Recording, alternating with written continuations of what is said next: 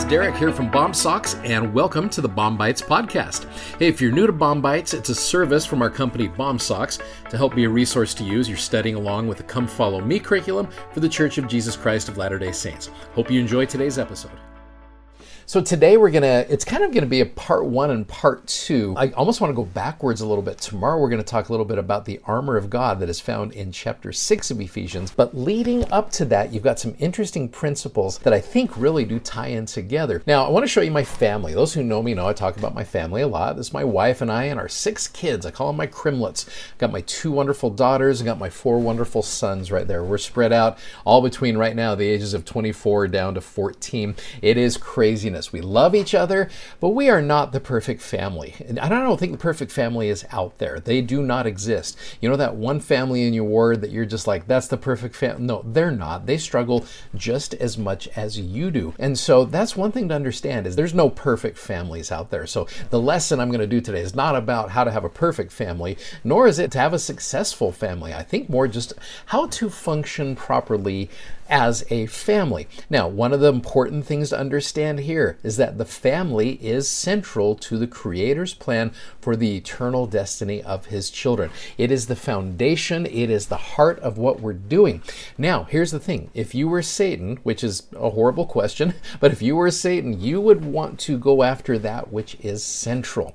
Now, one of the interesting things here, there's an obscure quote back in 1989 from Elder J. Richard Clark, and he says this about the family. He says, throughout the ages, evil forces have attacked the family. This was back again, 1989. Why do you suppose Satan is so obsessed with its dissolution? Because it stands for everything he wants and cannot have. He cannot be a husband, a father, or a grandfather. He cannot have posterity now or ever. Satan cannot even keep those he has led away from God. He has no eternal kingdom or inheritance. So it makes perfect sense why Satan would combine all of his forces to attack that which is central to the Creator's plan for the eternal destiny of His children. And so with that in mind, you get into Ephesians. Now, there are some chapters here, starting really in chapter 3. Now, these aren't necessarily contextual about the family, but I think you could start off here, especially in verse number 14, where Paul says, "For this cause I bow my knees unto the Father of our Lord Jesus Christ,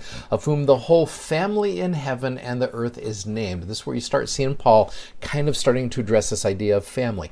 That He would grant you, and I want you to think about this more with your families, that He might grant you according to the riches of His glory to be strengthened with might by His Spirit in the inner man, that Christ may dwell in your hearts by faith, and that ye, being rooted and grounded in love. So the principles we're going to talk about today, I think, are things that can help a family be rooted and grounded. I looked up the word grounded, and it was interesting. I know some of you are like, yeah, grounded, that's something we do in our family. No, it's not necessarily that, but it means the concept of being grounded refers to a feeling of being stable, at ease, and consciously present.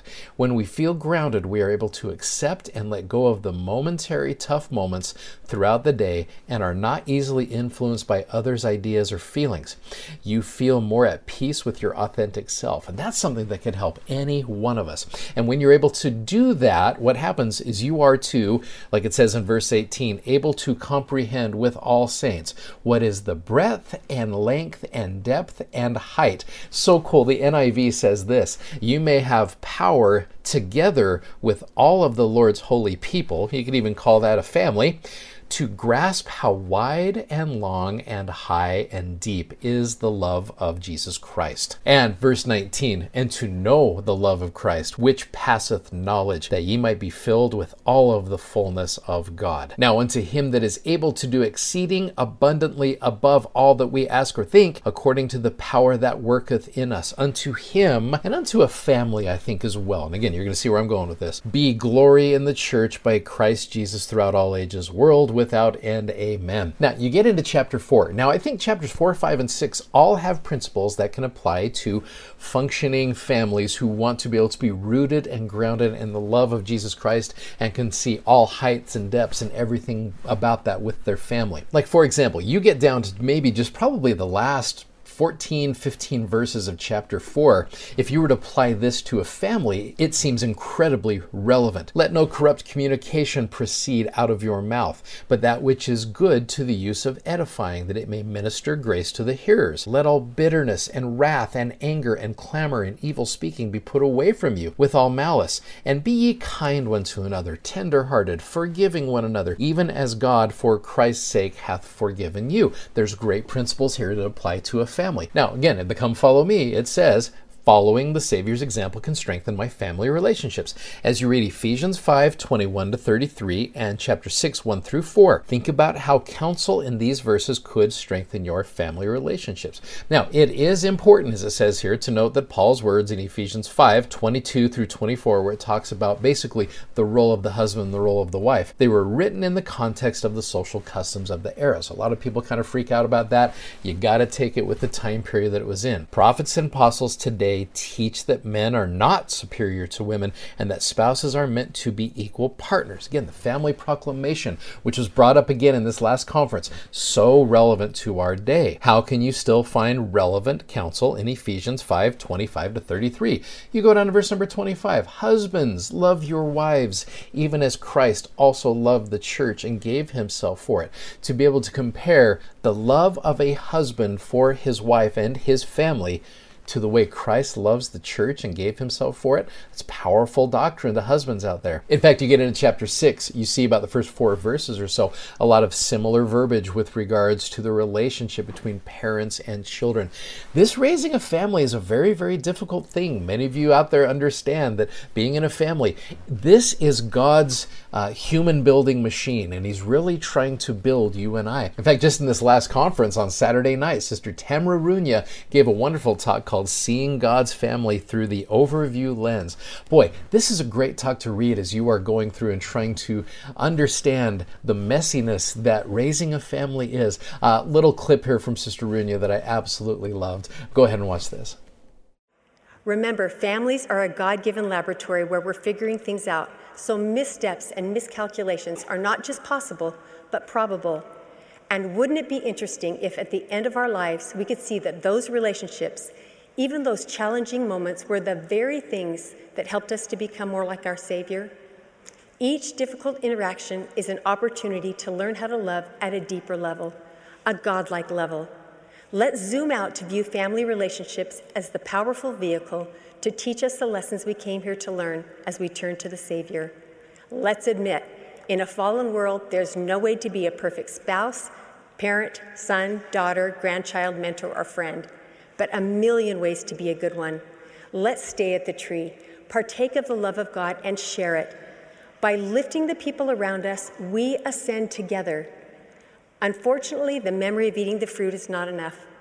We need to partake again and again in ways that reposition our lens and connect us to the heavenly overview. By opening up the scriptures, which are filled with light, to chase away the darkness. Staying on our knees until our casual prayer turns mighty. This is when hearts soften and we begin to see as God sees. In these last days, perhaps our greatest work will be with our loved ones, good people living in a wicked world. Our hope changes the way they see themselves and who they really are. And through this lens of love, they'll see who they will become. Well, if you can remember again that the family is central to the Creator's plan for the eternal destiny of his children, and Satan is going to try to attack your family as much as he can, but do not give him the power there, which is why leading into chapter 6 tomorrow talks so much about how we arm ourselves to be able to be fortified when Satan tries to come after us. I love these verses, and I'm grateful for what they teach me about how to be able to help my family function better. If you'd like to check out our video that goes with today's podcast, you can find us on YouTube, Instagram, and Facebook by simply searching BOM-SOCKS. That's BOMSOCKS. And be sure to check out our amazingly comfortable gospel-themed socks at BOMSOCKS.com. Thanks for listening, and hope you'll join us again for more episodes of BOM-BITES. Godspeed, and have a great day.